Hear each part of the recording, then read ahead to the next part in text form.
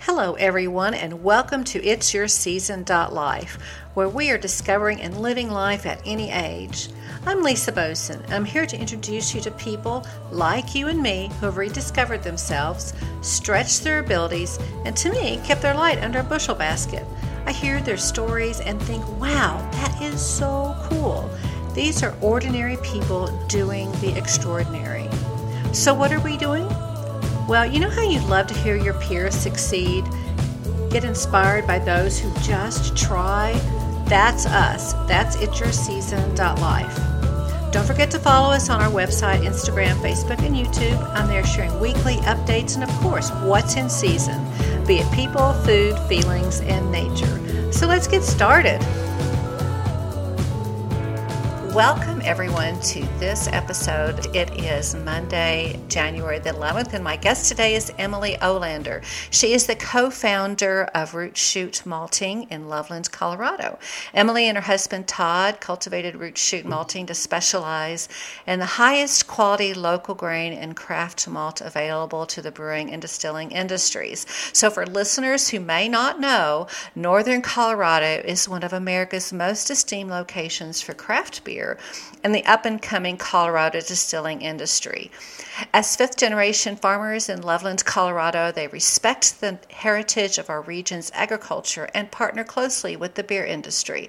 Their family has farmed in northern Colorado since 1926, and that involves farming 1,500 acres of irrigated land in beautiful Loveland. They harvest alfalfa, rye, wheat, corn, and barley. From the ground to the glass of beer or spirits we might drink in this area or beyond, Root Shoot Malting serves the best of Colorado. They've won many awards, of which we're going to discuss in this podcast, but that's not all. Root Shoot Malting is also highly involved in preserving the longevity of Colorado agriculture in their special project, the 100-Year Lease. Their motto is, together we can save family farms one beer at a time. And welcome our guest, Emily Olander. Thanks so much for joining me today, Emily. Hi, Lisa. Thanks for having me. Oh, it's great to have you here. I just love your story, and I want our listeners to get inspired and also kind of feel how they can connect with you all and just learn more about what you do. So let's just unpack it, and you just kind of go with it. How did you get to this place? I know it's been 5 years in the making. Officially, I guess this summer, Root Shoot will celebrate its 5th year anniversary. But prior to that, our family roots have been in Loveland since early 1920s, and even prior to that, Todd's family, they originally immigrated from Sweden. I think in the late 1890s, they homesteaded in Longmont. So, we've got some pretty long roots here in Colorado, and have really been farming for 5 generations in this area. So there's a lot to that word that's in the title of your business name. It's not just about the barley root, but your roots here in Colorado and what your families have brought to this area. Right. We knew that we wanted to have the somewhere in our name of our business, and so that's kind of where it stemmed from. We knew that we always wanted to live and stay in the place that both of us grew up in. Todd was born and raised on the farm that is still operating as Olander Farms, and I grew up down in Littleton. So, we both have a pretty long history here in Colorado. Yeah, so he's been farming. I've been farming for close to a century now within the family. That's amazing. 100 years of one farm. That is, you don't see that very often anymore, especially not here in northern Colorado. So tell us a little bit more. How did you make this, not transition, like added this whole element to your farming? Sure. I know 100 years. We're coming up pretty soon, which is really exciting. We, I guess, originally had an idea of building a malt house way back in 2013 or 2014 with when Todd and his dad toured a brewery in Windsor. We, I was along for that ride as well. Just being in northern Colorado, you're surrounded by craft beer, and so you feel like, once you're able to legally drink beer, that's all you did is you surrounded yourself with the craft beer community, and that was a part of your life being here in Fort Collins in Colorado. So we did mini tours, and I think the missing link for us was, where did these brewers get access to their grain, whether it be barley or wheat or whatever it was that they were brewing with. Um, and we quickly found out that they were shipping their grains either from overseas or from out of the state. So, that not only were they didn't have access to local grain, but there really wasn't a supply chain here that connected the Colorado farmer to the Colorado brewer.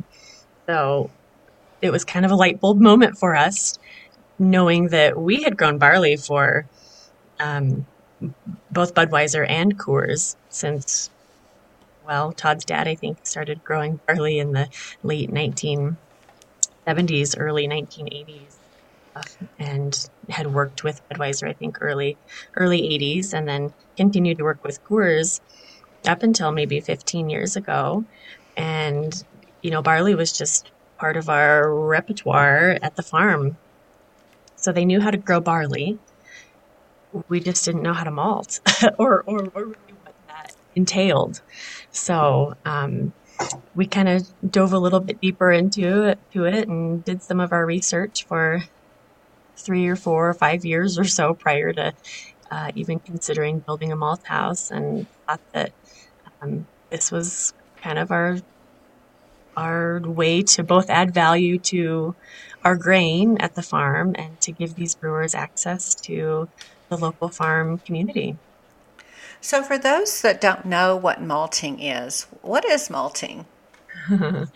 Good question. The technical aspect of malting is so far over my head because it's pretty scientific, but um, malt, there are 4 main ingredients that you need to brew beer: malt, hops, water, and yeast. And malt is, kind of where you get most of your alcohol from. So the malting process consists of steeping and tricking this grain to grow again in our kiln drum germination combo that we have at the malt house. It's a big 30-foot drum that houses about 10 tons of malt. We've got 2 of those that we currently operate with. But it's about a 5-day process where it's sitting in the germination kiln. And then the last couple days after that, we kiln it. And that's kind of where you get most of your flavors from at the very end, whether you want it to be a darker malt or one that has a little bit more flavor characteristic to it. So it's quite the process, and I kind of leave that up to Mikey. He's our malt house manager, and him and Todd have found a good partnership in figuring out what malt and what brewers are wanting, or distillers. We also work with quite a few distillers as well, and it's kind of fun to not only be able to create a malt that's specific to some of these brewers, but to also be creative in our process too, with different grains and different varieties of barley or wheat or rye, etc. Yeah, for those that are not, if I'm understanding correctly, Emily, you all have been in this just for a very short 4 or 5 years, but in this time, you all have won awards for your malting and grains. And so tell us a little bit, how did that happen? Along with hard work and determination, I'm sure. A little bit of luck. I will throw that in there too. Yes. Um, so we are a part of the Craft Maltsters Guild. It's just an organization to give craft malt this voice. Um, and the last 2 years, the board of directors and the entire guild has opened up a what's called a craft malt cup. Um, it's an award that just showcases your product, and I think in 2019 we won gold medal. So we were very proud of that. Yeah, It for was sure. the first year that they held the awards, and I want to say there were right around maybe 20 malt houses throughout the U.S. that had entered. So, it was pretty rewarding for us, and just knowing that we were creating this product that we thought was good, but that was also being judged on how it performed in the brew house, or how it performed in the field. Like we knew we were creating something, but to have that that clarification, I guess, that we I'm sorry, I'm losing I'm losing my words here. That's okay. Just pause and come back. You're good. Validation. Validation. Thank you. There we go. Gosh, I'm like, clarification. What is this word? um, yes. So yes, we got validation that we were producing this award-winning malt. So that was pretty exciting for all of us at Root Shoot, to win this first place award for a malt that really is our base malt. It's our best-selling malt at the malt house because it's very versatile. You could use it for any base malt in any beer. So we were really excited about that. And then in 2020, they opened it up to 2 categories, and we had placed third in the Munich 10 category. So that was also great to know that we had won back-to-back awards, 2 years in a row, and that we were the only malt house in the U.S. that had done that. So, Oh, wow. so it's exciting Yeah. that this malt cup, I think, will evolve, and it's continuing for its third year coming up here in February. And we did enter our couple products into the award category this year. So we'll see. Fingers crossed that maybe we could get a third award. So it's exciting. I know that on the malting side of things, to win awards is really really pretty gratifying. But on the farm side of things too, I know that Todd has won a couple awards. I know he won Farmer of the Year back in 2014. Oh, wow. Uh-huh.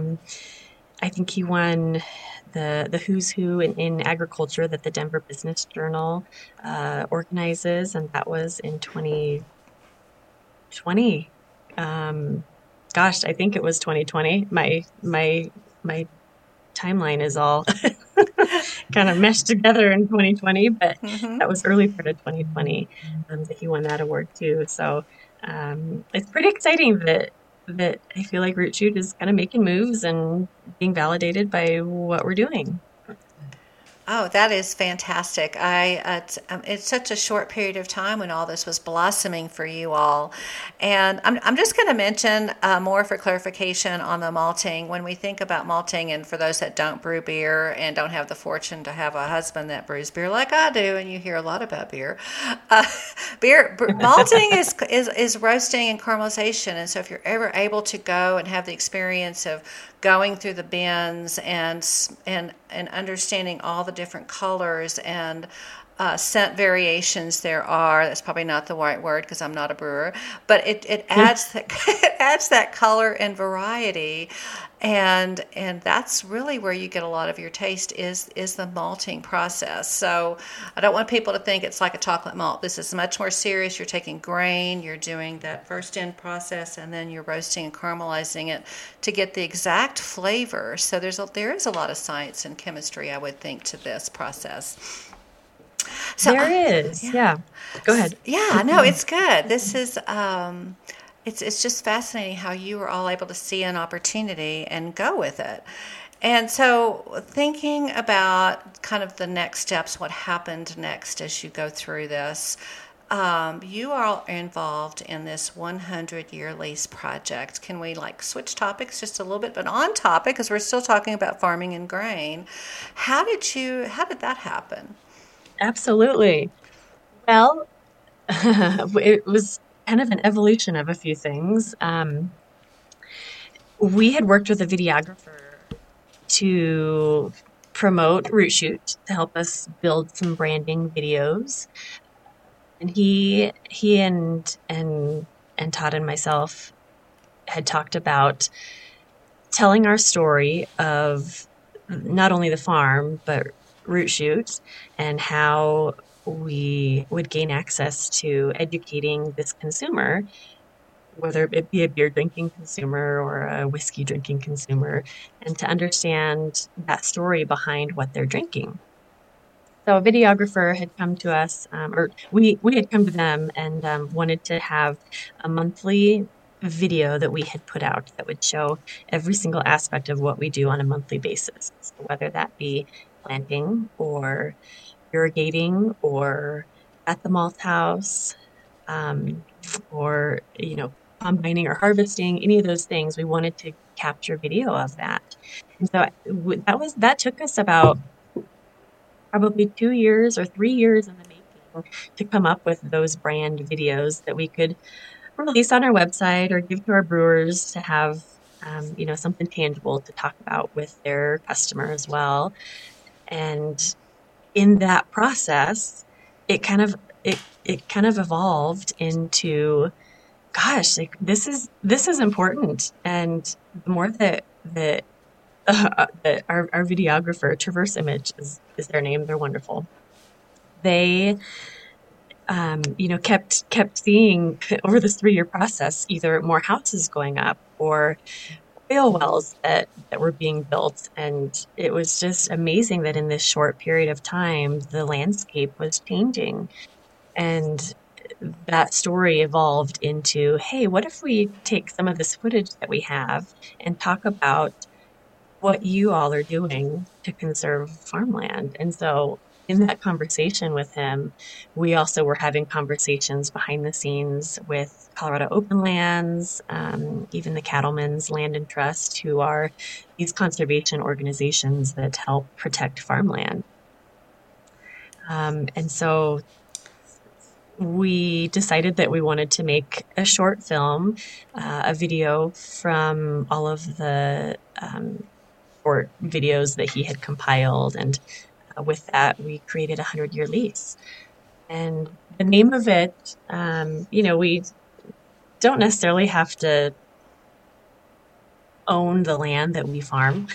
We are happy to lease it, but to have a long-term lease or 100-year lease on a piece of land that we want to always stay as an agricultural piece of land here in Colorado was kind of our goal. And so as we had these conversations with not only the farmer who, the local farmers who were in the area, or the landowners that we were leasing our land from, we were trying to figure out how we do this with our community, the people who make things happen, Colorado Open Lands, for instance, and also kind of bring the brewing community into that. So kind of our connection to let these people understand what we struggle with on a daily basis with conserving agriculture land. It's just very quickly depleting, Mm-hmm. because development prices are very large. So, you know, you have to you have to try to either one, try to convince this farming family who either doesn't have any family to pass their farm on to, or the family is uninterested in farming. How can we protect that land and not have, a thousand houses built on it? Mm-hmm. So it's a hard conversation to have with some of these people because I understand the money aspect behind it too is huge for some people. So I get it. But I guess our passion is a little bit more um, with saving farms and keeping farmers on farms. So that's been our campaign. I think 2020 um, kind of stopped us a tiny bit. We were going to have plans to have, panel sessions and go to the breweries and distilleries and have conversations with the consumer and try to make some traction with how they could help, or if they could at least drink beer with malt that was produced from a craft maltster, either us or any of the other Colorado craft maltsters as well. So I think that that's still in the works to try to educate the consumer a little bit more and the brewers, but we'll kind of see where that takes us. The film is out there, and so that's what we're focusing on for now. So um, we have a a little bit of a traction, I guess. With sorry, I'm losing my train of thought. We That's can okay. pause That's there. okay. Yep. When you're ready. I was rambling. Uh, you have a little bit of traction with. um, So let me ask you this, and yes, then maybe it'll come back. How about that? yes. Because I'm terribly passionate about agriculture coming in this area. Um, so so a lot of our listeners may not know that Colorado was really a huge bread basket and just very, very fertile all along this front range with barley and sugar beets and just other products that when I do my own research of the area, it's really just phenomenal. And I love progress, and I'm sure you do too, but there's also this piece of the most arable land. There's possibility that there's a house sitting on it. And I struggle with that. Because I also understand, and there's a lot of support in Colorado for those smaller farmers, and I'm talking about the non-huge agricultural, 20,000 acre farms that may be seen in the Midwest. So there's really this push um, to help some of these farmers that are doing, especially specialty crops like you are, and trying to preserve these family farms. You are a farmer's wife. I know you're a professional too, Emily, but you're a farmer's wife. What are some of the challenges in northern Colorado that you see as a co-farmer with your husband, a farmer's wife? Sure. I think we are pretty lucky to be in where the farm to table movement it's it's pretty well known. I think that a lot of people are very interested in knowing where their food came from, where their beer was made, who's the farmer behind it. So we are pretty lucky to have that. Um, there are definitely challenges. I think that my passion originally really has never been farming. um, so I grew up in the city. I was a city girl down in Littleton, and Mm-hmm. I moved up to Fort Collins for my very first dental hygiene position back in 20 in let's see, I think it was 2004. Mm-hmm. So about 16 years ago, and I met Todd kind of through a friend of a friend, through the dentist that I worked for at the time, and it's kind of funny. We kind of joke that when Todd and I were first dating, I could not understand why he would not want to hang out with me, and And and he just kept giving me all these excuses because of course we met in the summer, and that's when farmers are the most busy. So, he always had this excuse at the time, I thought, was that he was farming or he was in the tractor or he was irrigating or he was doing whatever he was doing at the farm. And I didn't understand that it takes a lot of work to farm and to have this um, this lifestyle as well. I think that that's what it is. Farming is just a lifestyle, and if it's in your blood, it's in your blood, and you're just passionate about it. So I quickly learned that if I wanted to hang out with Todd over the summer, I would probably have to sit in a tractor with him. And so I did. So I rode around in a combine when we were harvesting wheat or barley or corn at the time. And so I learned a lot about farming just early on in our relationship. Because you had to adjust your lifestyle if this was the person that you wanted to be with. So, and I think as our relationship grew, Todd and his dad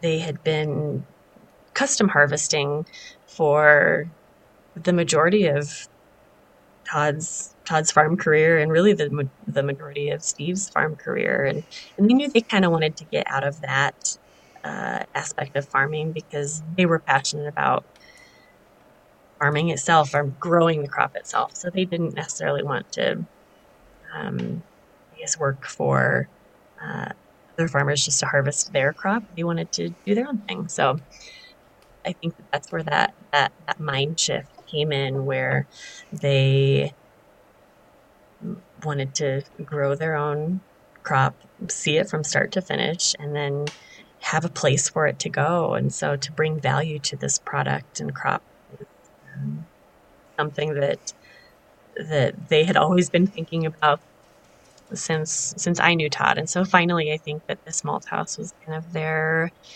way to do that, and their way out of and or their way into transitioning the farm into something a little bit different, where they weren't totally strangle-held by the commodity prices or by the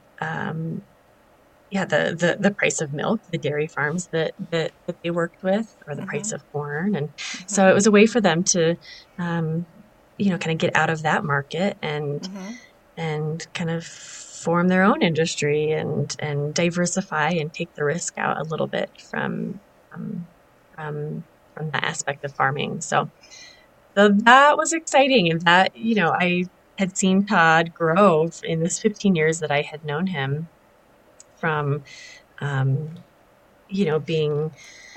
being this fifth generation farmer that had been growing corn and then barley and then corn and then barley for years and years, into something that was just more important to him. So that was exciting. And that's kind of why I then became passionate about it, because it was something that meant a lot to him.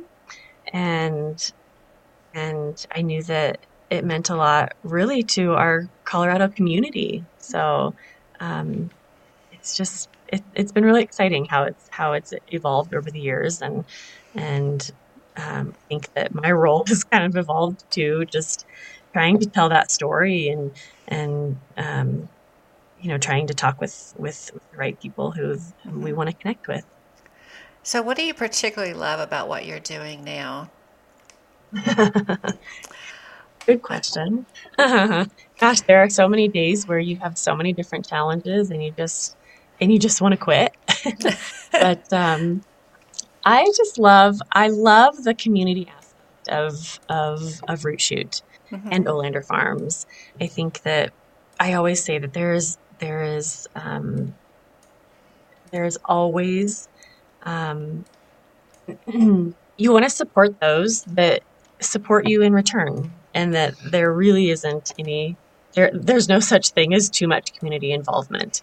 And if these small businesses are trying to survive and exist together, then I think that there are ways to help each other out. And so that's that's where I think Root Shoot is kind of it's set apart because of that. We've just been, especially in 2020, we've kind of had more of a philanthropic um, mindset to figure out, how can we help out other small businesses and how can we make sure that they survive, because ultimately we would not be here if craft breweries and craft distilleries did not exist, or home brewers or bakers or restaurants. There are so many different avenues for our malt products to go down, and if these people did not exist, then we would not be here. So it's kind of exciting to know that we are all in this together, and we are kind of in this um, co-opetition, I guess, where you aren't competing with each other. You're trying to survive and become better and have community involvement and um, show that support. Excellent. So, there's ups and downs days, kind of how to kind of stay motivated. What jazzes you up and gets you going every day, Emily? Well, gosh, good question. Um, I think, growing up down in Littleton, and maybe you don't know this, but I'm a Columbine High School graduate as well. Mm-hmm. And I think going through that experience in 1999 was something that taught me resiliency, Mm-hmm. and Mm-hmm. and Hmm. that you Hmm. have to look at the good in the world. So I feel that um, that's what motivates me, is because I kind of have the second chance at life, and there's a reason for that. So Could you would there you go. would you mind going a little bit deeper on that, or what was it like? Sure. Um, yeah. Yeah.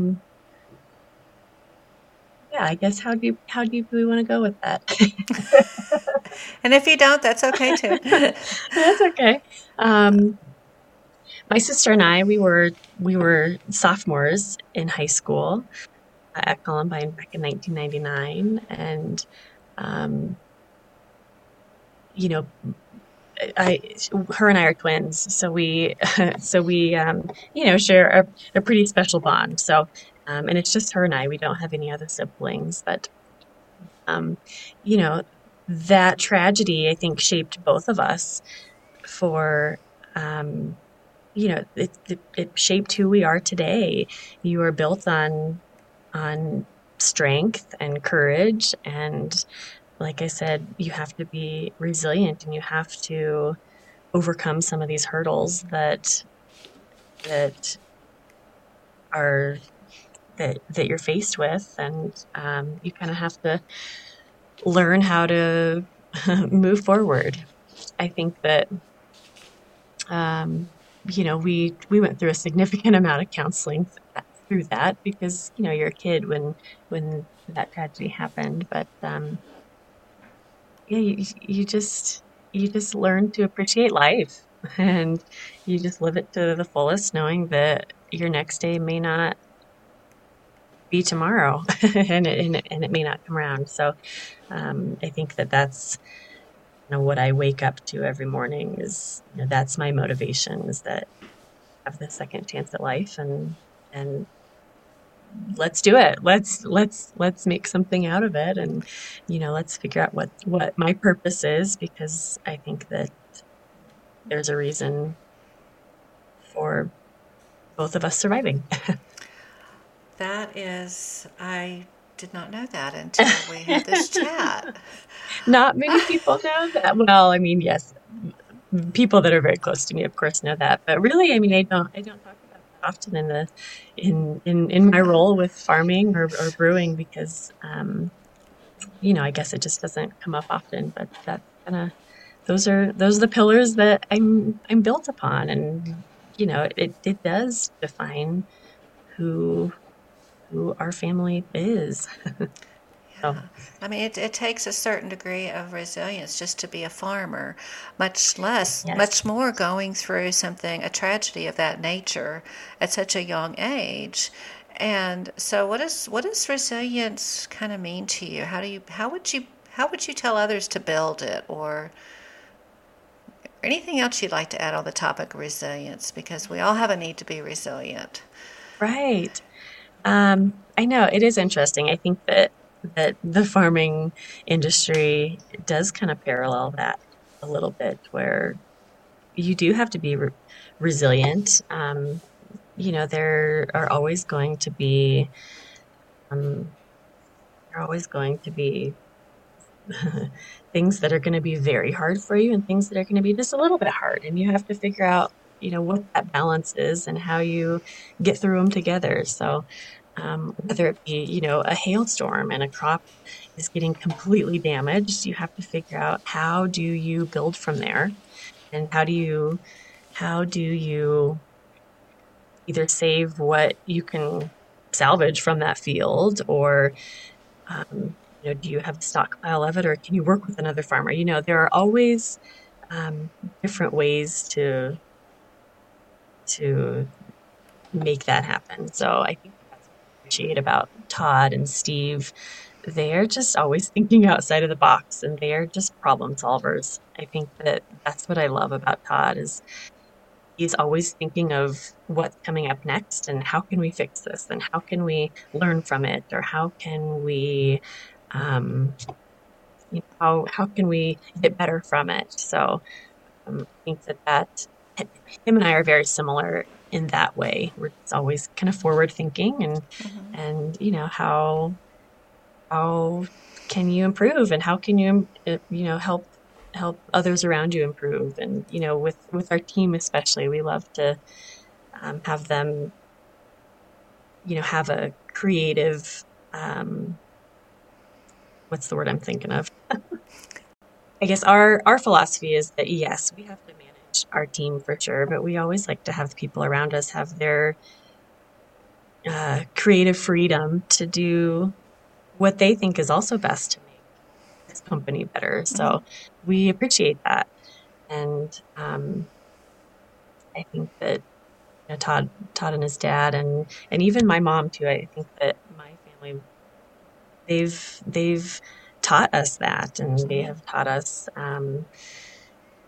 to learn from your mistakes, and kind of figure out what it is that you need to move forward. Mm-hmm. So, So on that same topic of resilience and kind of building that with yourself, so Emily, I really appreciate you sharing that history of being a Columbine survivor. I mean, it's certainly not something that comes up in dinner tables. You don't sit and go, "Oh yeah, and I was a Columbine survivor," or whatever.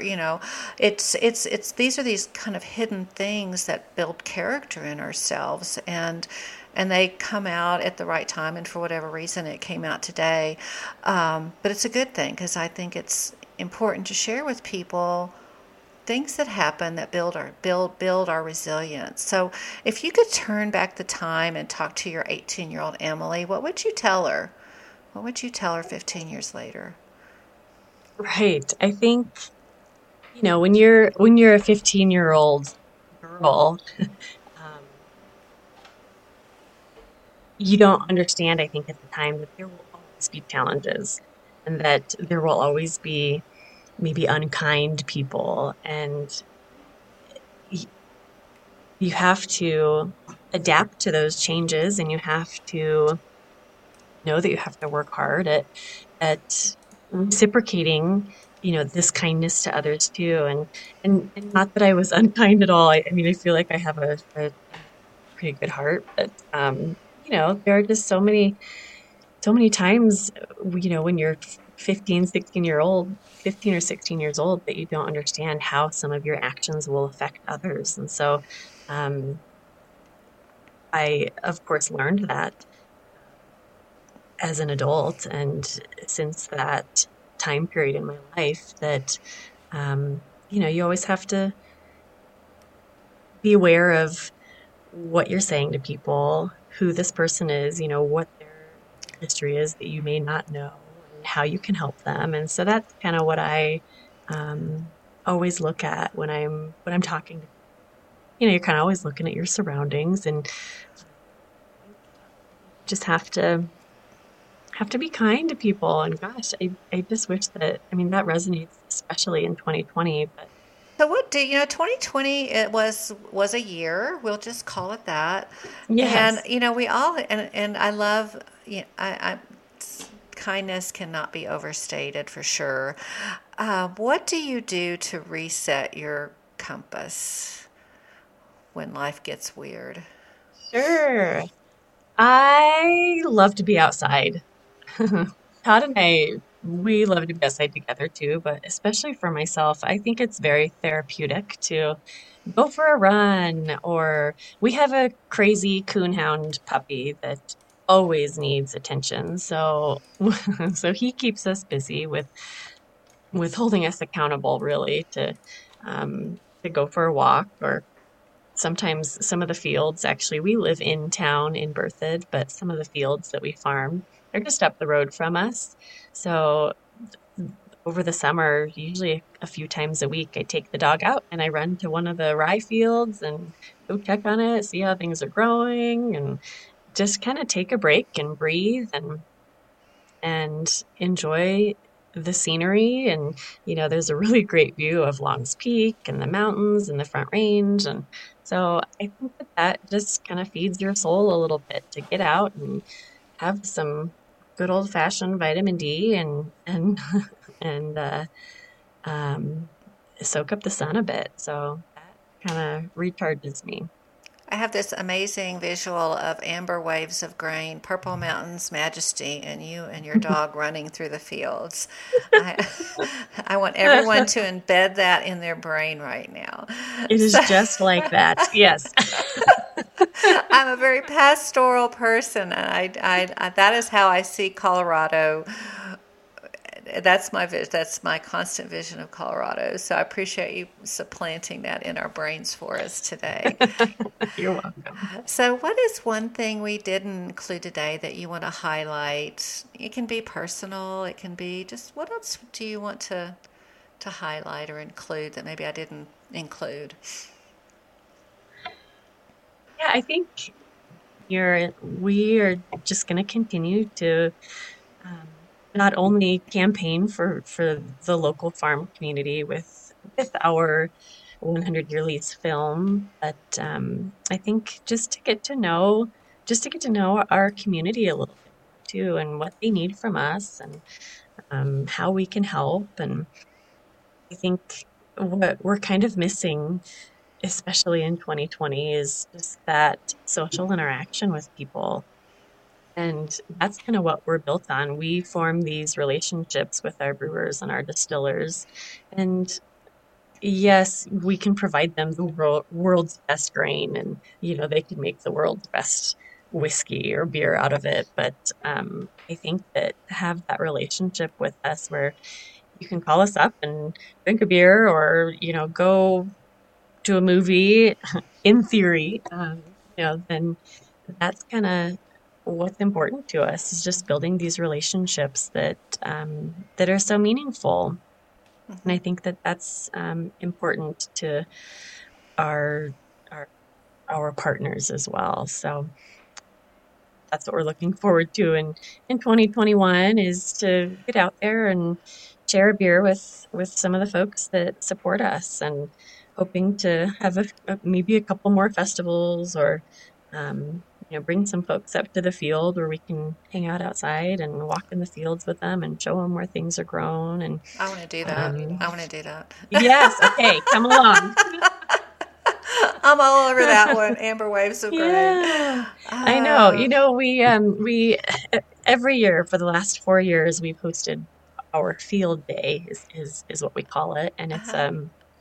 a big party ultimately to celebrate the folks that we work with, but to Mm-hmm. also have an educational component to it, Mm-hmm. where Mm-hmm. we can show them how the barley is harvested, and it's Mm-hmm. usually a live harvest that Mm-hmm. we have going on in the background, and we incorporate their beers, and then we incorporate some local food, and so Mm-hmm. it's just a lot of fun. And we've been missing that, darn it. We usually do that every year, and we didn't have the opportunity to do that last year, but we're hoping that we can do it this year. So we'll see. Fingers crossed. They usually Yeah. Well, happens August, September-ish, yeah. so we'll see.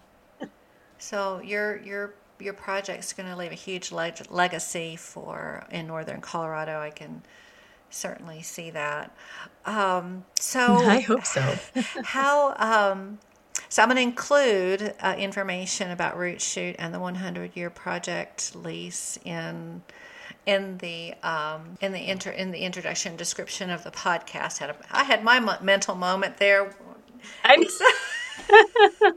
I hear you. I let hear me you. let me redo this one. Okay, so let me ask you this: what do you want to be your legacy, Emily? Um, I think that I want people to know that our passion is, yes, farming, of course, but I want people to know that the involvement is important to us. Mm-hmm. I think that we get that question often, that, what are you doing this for? And why are you doing this? I especially can get that question from Mm-hmm. both sides of the family, and neither Todd or myself have have really wanted kids. Mm-hmm. Maybe Todd more so early on, because I think that you always think about passing your farming values and this agriculture land down to the next generation. Um, but I guess it's not necessarily all about that. I think that it's kind of just about something that we're just passionate about now in our lifetime. And we hope that, yes, nieces and nephews, and who knows, maybe one day we will have kids, but Mm-hmm. maybe that will be passed down to the next generation. And we hope that mind frame and mindset of preserving land, and hopefully keeping the longevity of Colorado agriculture around. And Mm-hmm. I think that hopefully we in our lifetime will convey that significance and importance of family farms and what they mean to Colorado and Mm-hmm. the world. So, Yeah, absolutely. I can't record off all the statistics on family farms, but certainly there over the past decades there has been a reduction, and I know I'm glad to see there's a push in Colorado from the state, but also from businesses like yourselves that really push and have an interest in it and want the community and all the people that are moving here to understand the importance and the value of family farms to this area. So I will post your website and the video, because I think the video is now the lease video is on your website, so people can watch it there. Is that correct? it Um, is. Yep, it is there. and how else might people follow you, follow Root Shoot, follow Emily, just keep up with what's going on with Root Shoot? Sure. We are all over social media channels, of course. Of course, you can find us Twitter, Instagram, and Facebook. Um, we post different articles on Facebook and kind of behind the scenes and different stories on Instagram as to what we're up to on a daily basis. And um, our website, of course, will lead you directly to everything else you need to know. So, um, pretty easy to find. Oh, great. Well, thank you so much, Emily, for joining me today. I'm sorry there was noise in the background. My husband is grinding your grain down in the basement, and I didn't realize we could hear it up here. So Hey, I love that he's brewing right now. I It's know. very, There you yeah, go. yes, Yeah. yes. I love Yes. that. Well, Yeah. thank you for having me. I'm Oh, glad that we could chat, Lisa. oh, I am too. Thank you so much. So that's a wrap for today. We've so enjoyed you being with us. I hope you learned something new, got some inspiration, and you are ready to move forward with your own new season. Remember, we are living life at any age. Take some time to visit the other social media sites, give us some feedback, shoot me an email on Facebook. And remember, until then, stay safe and keep on living. Cheers.